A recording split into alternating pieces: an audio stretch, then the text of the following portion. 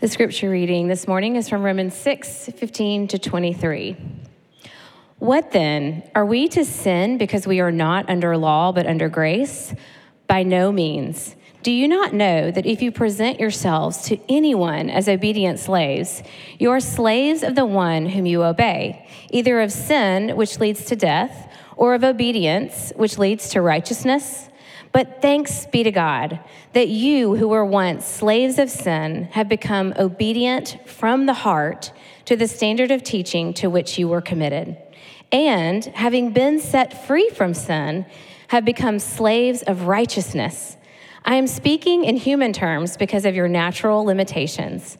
For just as you once presented your members as slaves to impurity and to lawlessness, leading to more lawlessness, so now present your members as slaves to righteousness, leading to sanctification.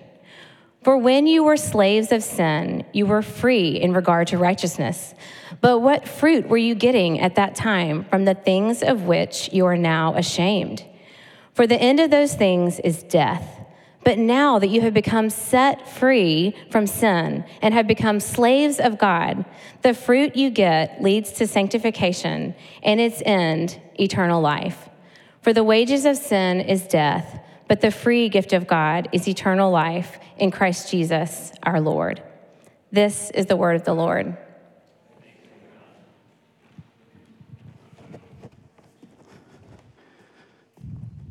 Thank you, Meg. Good morning, Lake Baldwin Church. Well, over the holiday season, I had some free time and I got to rewatch one of my all-time favorite movies. And in the Star Wars series of episodes, I think Empire Strikes Back, episode 5, is the very best of all those episodes. It has the very best plot, and it introduces my favorite character, maybe yours, Master Yoda, right? Master Yoda. If you're familiar with this episode, Luke Skywalker, the protagonist in the story, he gets this idea that he has to travel to Dagobah to seek out Master Yoda, right? And Dagobah is that swampy planet, kind of like Florida, snakes and lizards and frogs and whatnot. So he finds Master Yoda, but the story takes a quick and abrupt turn. As he's doing his Jedi training, what happens? Well, he gets this vision of the future. And that vision of the future is this, that his friends are suffering. And you know, Luke at this time, he's impatient, he's impetuous, impulsive young guy. And so he decides he's going to quit his training, go off and save his friends. This disappoints Master Yoda. Why? Because, you know, to train as a Jedi, to come under Master Yoda is to serve Yoda, to be obedient to him, to be devoted to Yoda. But instead, he decides to go his own way, to do his own thing and go off and save his friends. Now, if you're familiar with the story, you know what happens. He goes and he encounters who? Darth Vader. And there's a very, very famous scene in this movie, right? This is the scene where Luke's arm gets cut off, right? And he's battling Darth Vader in this lightsaber duel. And the famous line where Darth Vader says, "I am your father," right? And if you remember the scene, this is what Vader says. He says, "Join me. I'm going to complete your training, and together we will rule the galaxies." In that moment, Luke is basically faced with a choice, and it's a choice between slavery and freedom. It's a choice between slavery to the dark side of the Force, being controlled by it, having to serve it. You remember what Yoda said, you know, anger leads to hate, hate leads to suffering. You know, this is the way of the dark side. Luke is faced with this choice of coming under Master Vader or Master Yoda. In our passage today, Paul is going to use a similar analogy. It's not going to be an analogy of Jedi masters and Padawans, but he's talking about slavery, masters and slaves. It was something very familiar to the people in that day. It was part of the fabric of their society. And in using that analogy, Paul is basically presenting his readers with this option. You can have a master of sin or a master of God. Serve sin or serve God. Obey sin or obey God. Be devoted to sin or be devoted to God.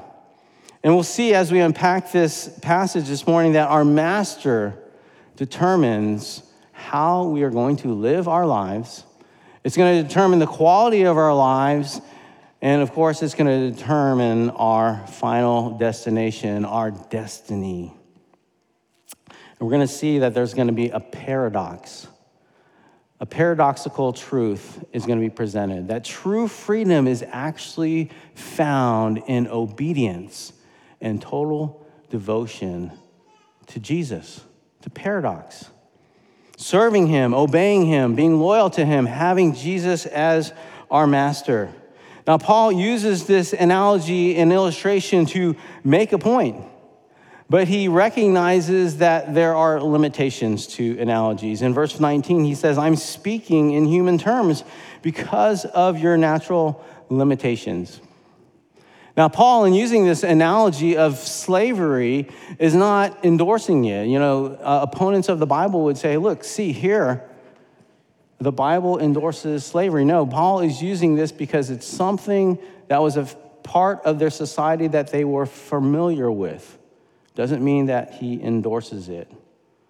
And so when we use analogies, it's not necessarily an endorsement of that analogy or illustration, though I endorse episode 5 to you and commend it to you this morning.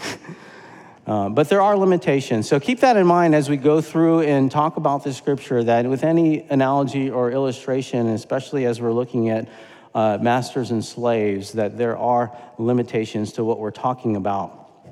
And so before we jump into the passage and look at our two choices, serving sin or serving God, I want to address two verses 14 and 15. 14 was from last time. It says, for sin will have no dominion over you, since you are not under law, but under grace. And then today in 15, what then? Are we to sin because we are not under law, but under grace?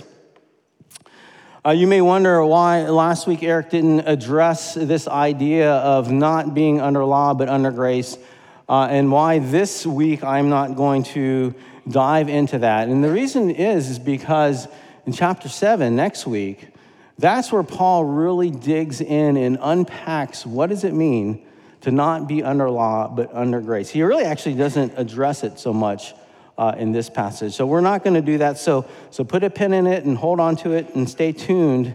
Next week, we'll jump into those truths. So let's now look at serving sin. What does it mean to serve sin or have sin as your master? In verse 16, do you not know that if you present yourselves to anyone as obedient slaves, you are slaves of the one whom you obey, either of sin, which leads to death, or of obedience, which leads to righteousness. And so, what does it look like? How do you live if sin is your master? And the Bible is showing us by this illustration, if sin is your master, you are in slavery. You are in bondage. You are held captive. You actually lost your freedom. Eric described it last week as a tsunami in your own heart. Who can control a tsunami? You may think and believe this morning, if you're not in Christ, you may think and believe and even have this feeling that, no, I'm free. I can do whatever I want. But the reality is, in the Bible is going to show you this morning that you actually have no control over the situation. And that apart from God's grace in Christ, this actually is the condition of all of us, all of mankind after the fall. Everyone is under the rule, the reign, the power, and the authority of sin apart from the grace of God. You know, it's just like the dark side of the Force. If you know the whole series of movies, you know that Darth Vader is Anakin Skywalker, and he succumbs to the dark side of the Force. He cannot control it. He cannot tame it. And it's the same way with sin. You cannot not sin if you are under its control, under its reign. You are not able to not sin.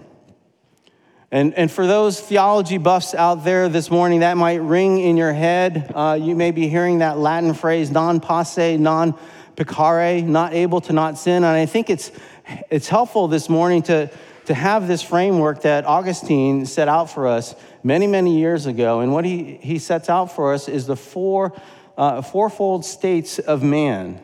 And these are the states of man before the fall, after the fall, when we are regenerated in Christ, and when we are resurrected. And let me give those to you so that you can understand, because this is a little bit of what Paul is talking about this morning. Before the fall, man was able to sin and able to not sin. And of course, we know that he chose to sin. But after the fall, this is where we find ourselves when we're serving sin. We're not able to not sin.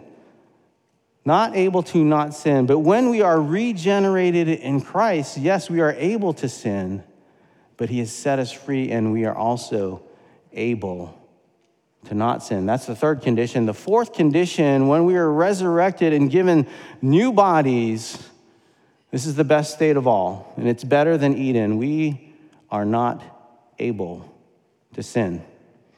Do you get those four different states? What Paul says here now is when you are in slavery to sin, you're in state number 2. You are not able to not sin. That's what it looks like to serve sin. That's what it looks like to have sin as your own master. It also looks like going your own way and being left to your own devices. Look with me at verse 20. For when you were slaves of sin, you were free in regard to righteousness. Now, what does that mean? It means that, in a sense, you were able to ignore God's law. It had no bearing on your life. You were free from it. You were free from it. Now, this, if you're here this morning, that might sound glorious to you.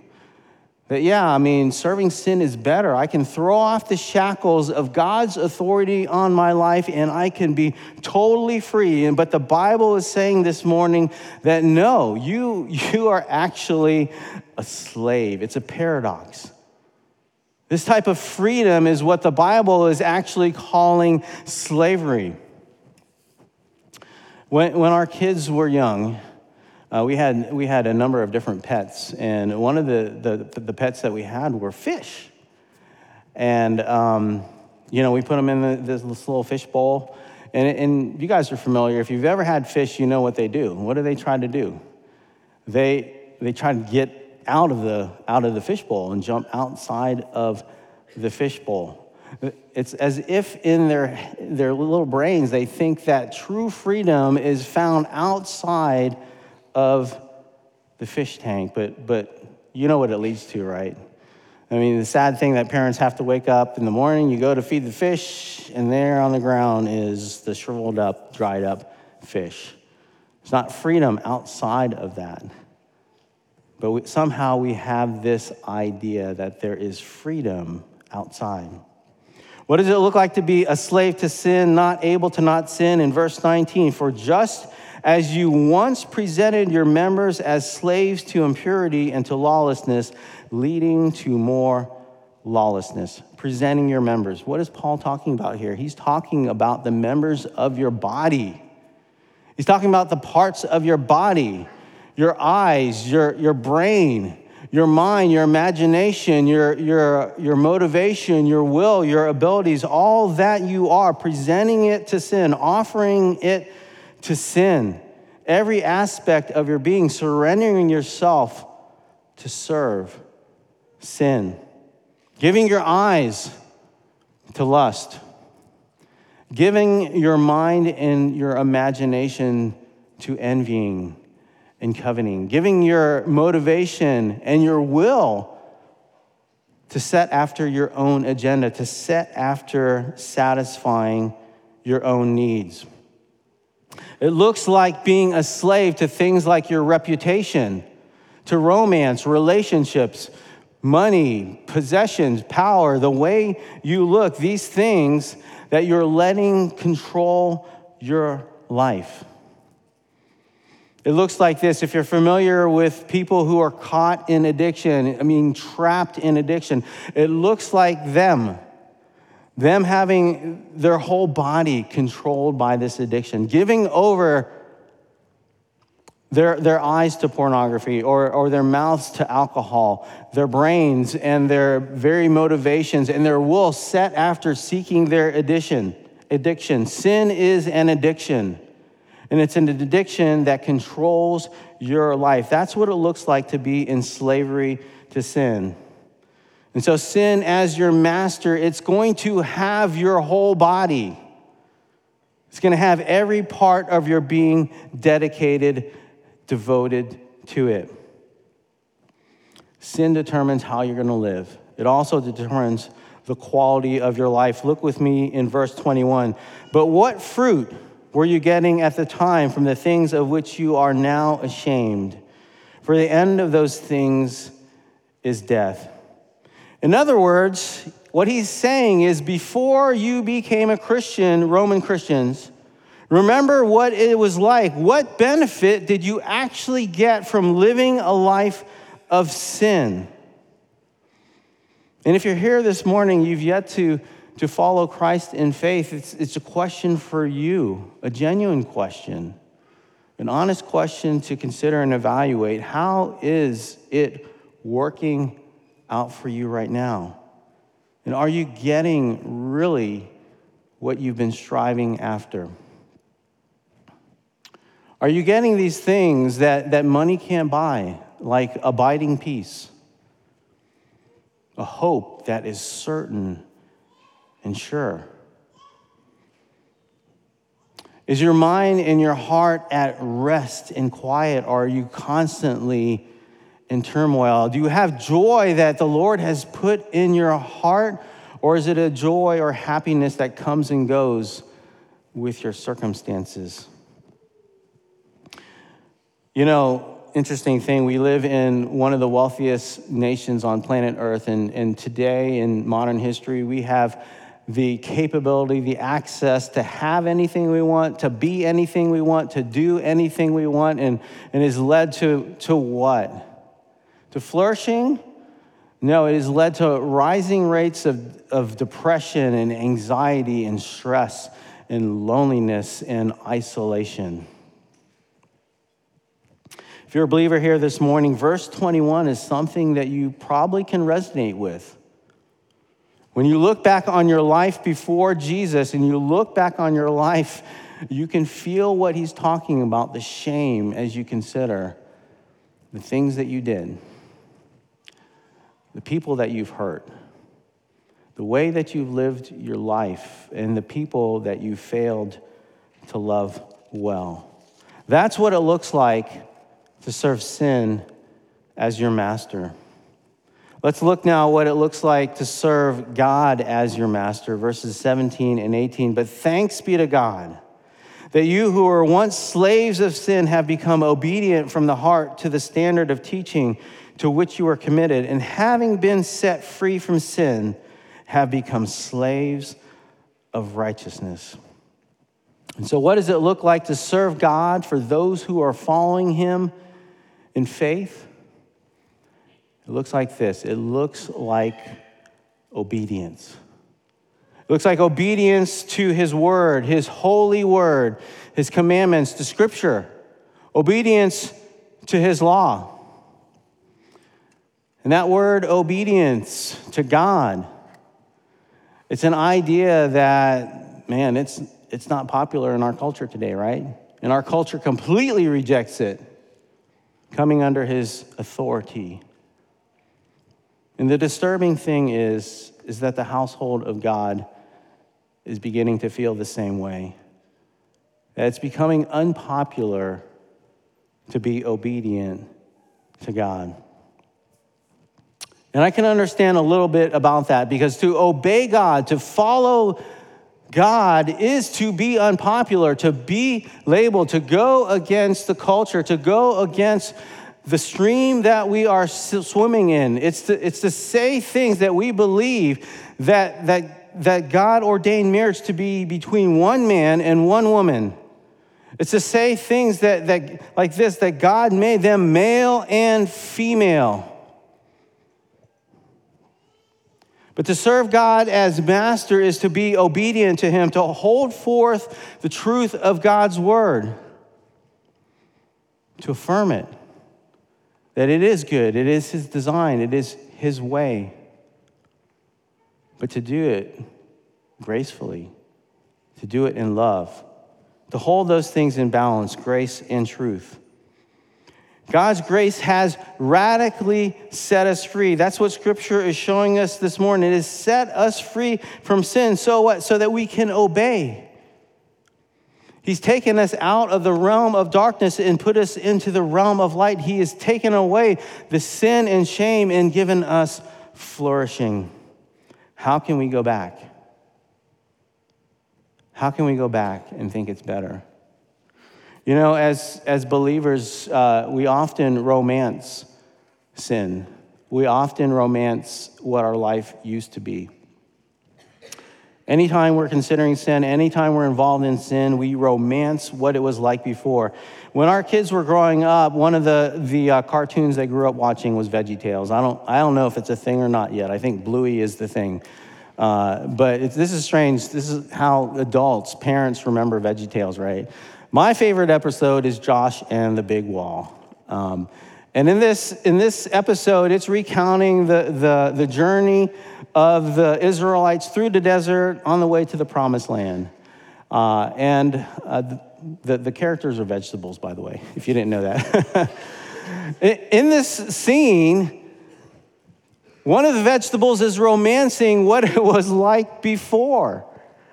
And we usually do this when we face sin, when we face obstacles. And the vegetable begins to say, we should go back to Egypt.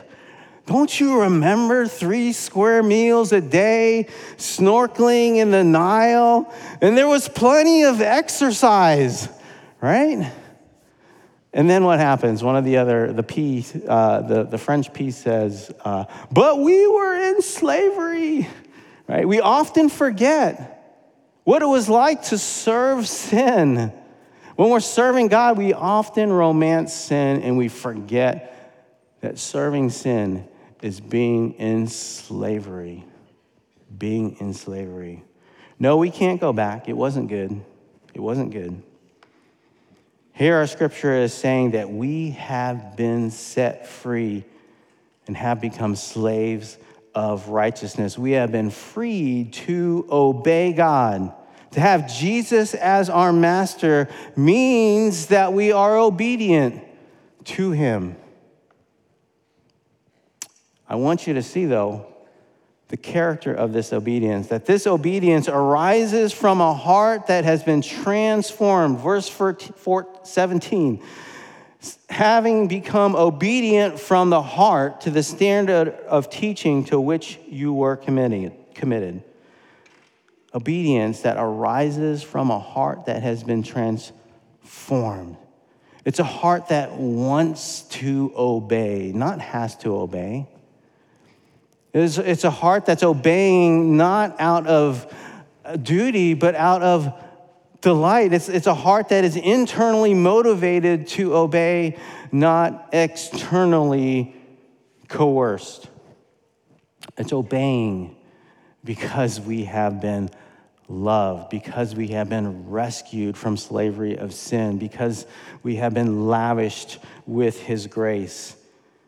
It's obedience because we have those things, not to gain those things.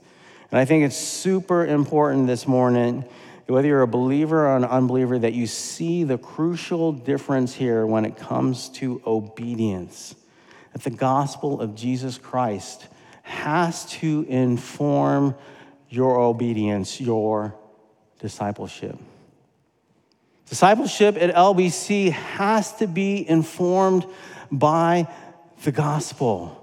Discipleship at home has to be informed by the gospel. Otherwise, what are we doing? We're just raising up Pharisees. Pharisees at church, little Pharisees in our home, people who know what to do on the outside, but whose hearts have never been transformed by the gospel of grace, who have never been captivated by the beauty of Jesus. And so what I'm saying here is that our heart level motivation, it matters. It matters. Pathway Learning is one of our partners here at Lake Baldwin Church. If you're not familiar with it, I commend you. Jump on their website. Steve Childers is he leads that organization. He sent out a wonderful article earlier this year about spiritual disciplines. And as we embark on the new year, it's easy for us to want to engage in spiritual disciplines and to double down and buckle down. And I love how he, in that article, talks about the fact that we need to look under the hood. Because on the outside, we can all look the same. You can't tell. You can't tell. You have to look under the hood. Why are you obeying God? What is motivating you? Is it because you feel like when you're obeying God that he is loving you even more? Or when you're disobeying him, that he loves you less?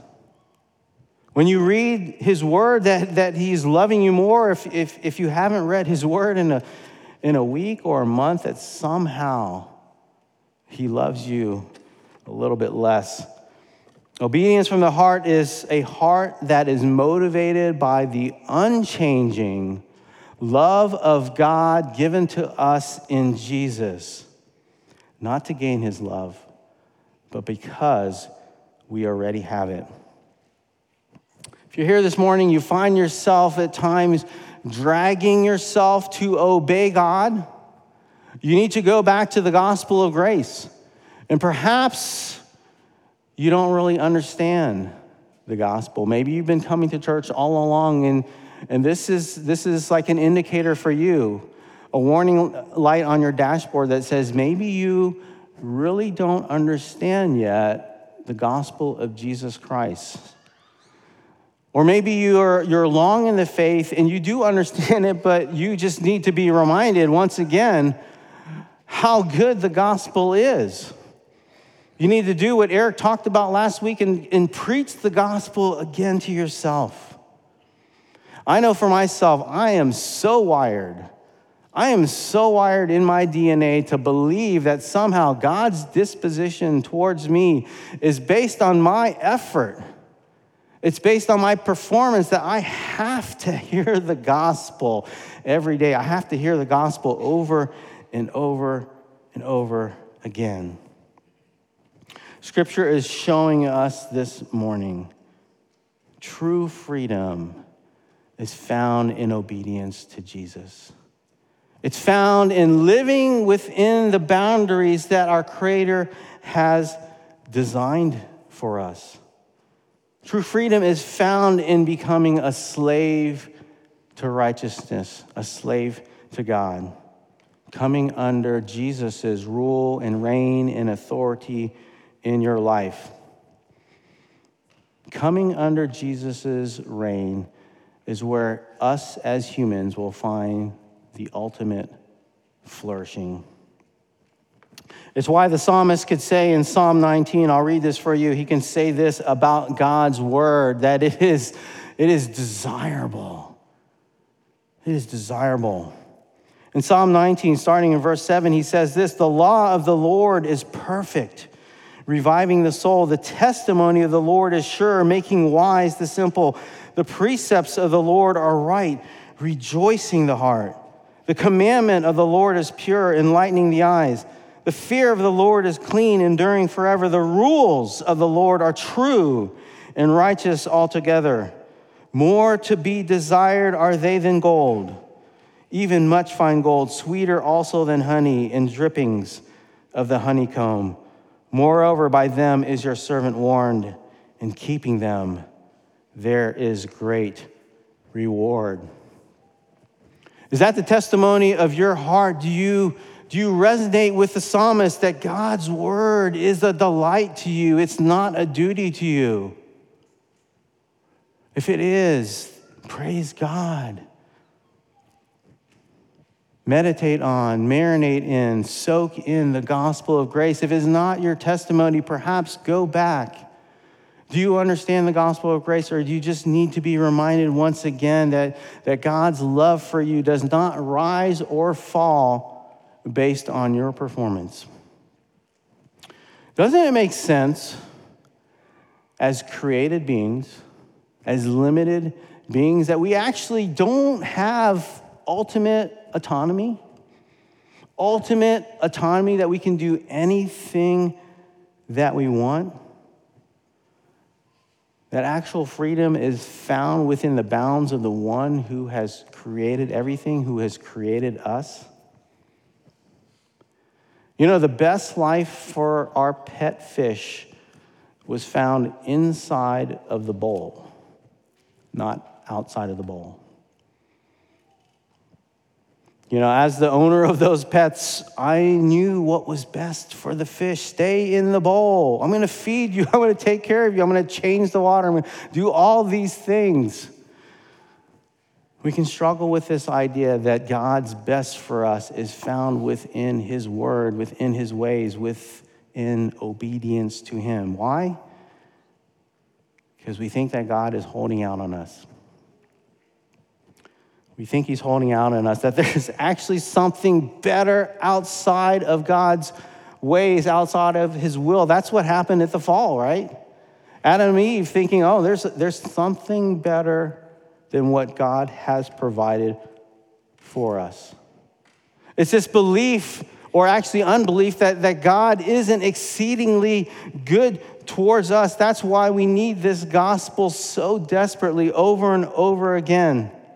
To hear over and over again what it says in Romans 8, that he who gave his only son for us, how will he not with him also graciously give us all things? God has already given to his children his very best in Jesus. His very best. He's not holding out on us. He's not holding something back that's even better. Which leads us to the only command found in this passage in verse 19. So now, present your members as slaves to righteousness, leading to sanctification. So now, present yourself, all that you are, every part of your body, every aspect of your being, present it to God in obedience to him. Not to gain anything from God, because you've got it all already in Jesus. And so scripture this morning is presenting many contrasts to us, two different ways, two different masters. And it's a great summary in verse 23 to sum it all up. For the wages of sin is death, but the free gift of God is eternal life in Christ Jesus our Lord. And so we have this choice before us, a choice of slavery or true freedom, a choice of sin and shame or a choice of flourishing, a choice of death or a choice of the free gift of God, eternal life in Jesus, a choice of living outside of the fishbowl, shriveling up and dying, or living and flourishing within the boundaries that God has set out for us. Sin is a dead-end destination that only leads to death. And so I encourage you this morning to come to Jesus. True freedom is only found in him. True freedom is found in total devotion and obedience to Jesus. Would you pray with me? Lord Jesus, we do thank you this morning as we consider the life we once lived And I pray this for those here this morning who are not in faith, that they would consider the life that they are living a life that leads to a dead end, a life of futility, a life that is not flourishing, a life without peace. And Lord, you have rescued us from all those things, and you've given us your very best in Jesus. That in Jesus, your Son, we have peace, we have joy, we have hope, we have rest. For that we praise you this morning. It's in his precious name we pray. Amen.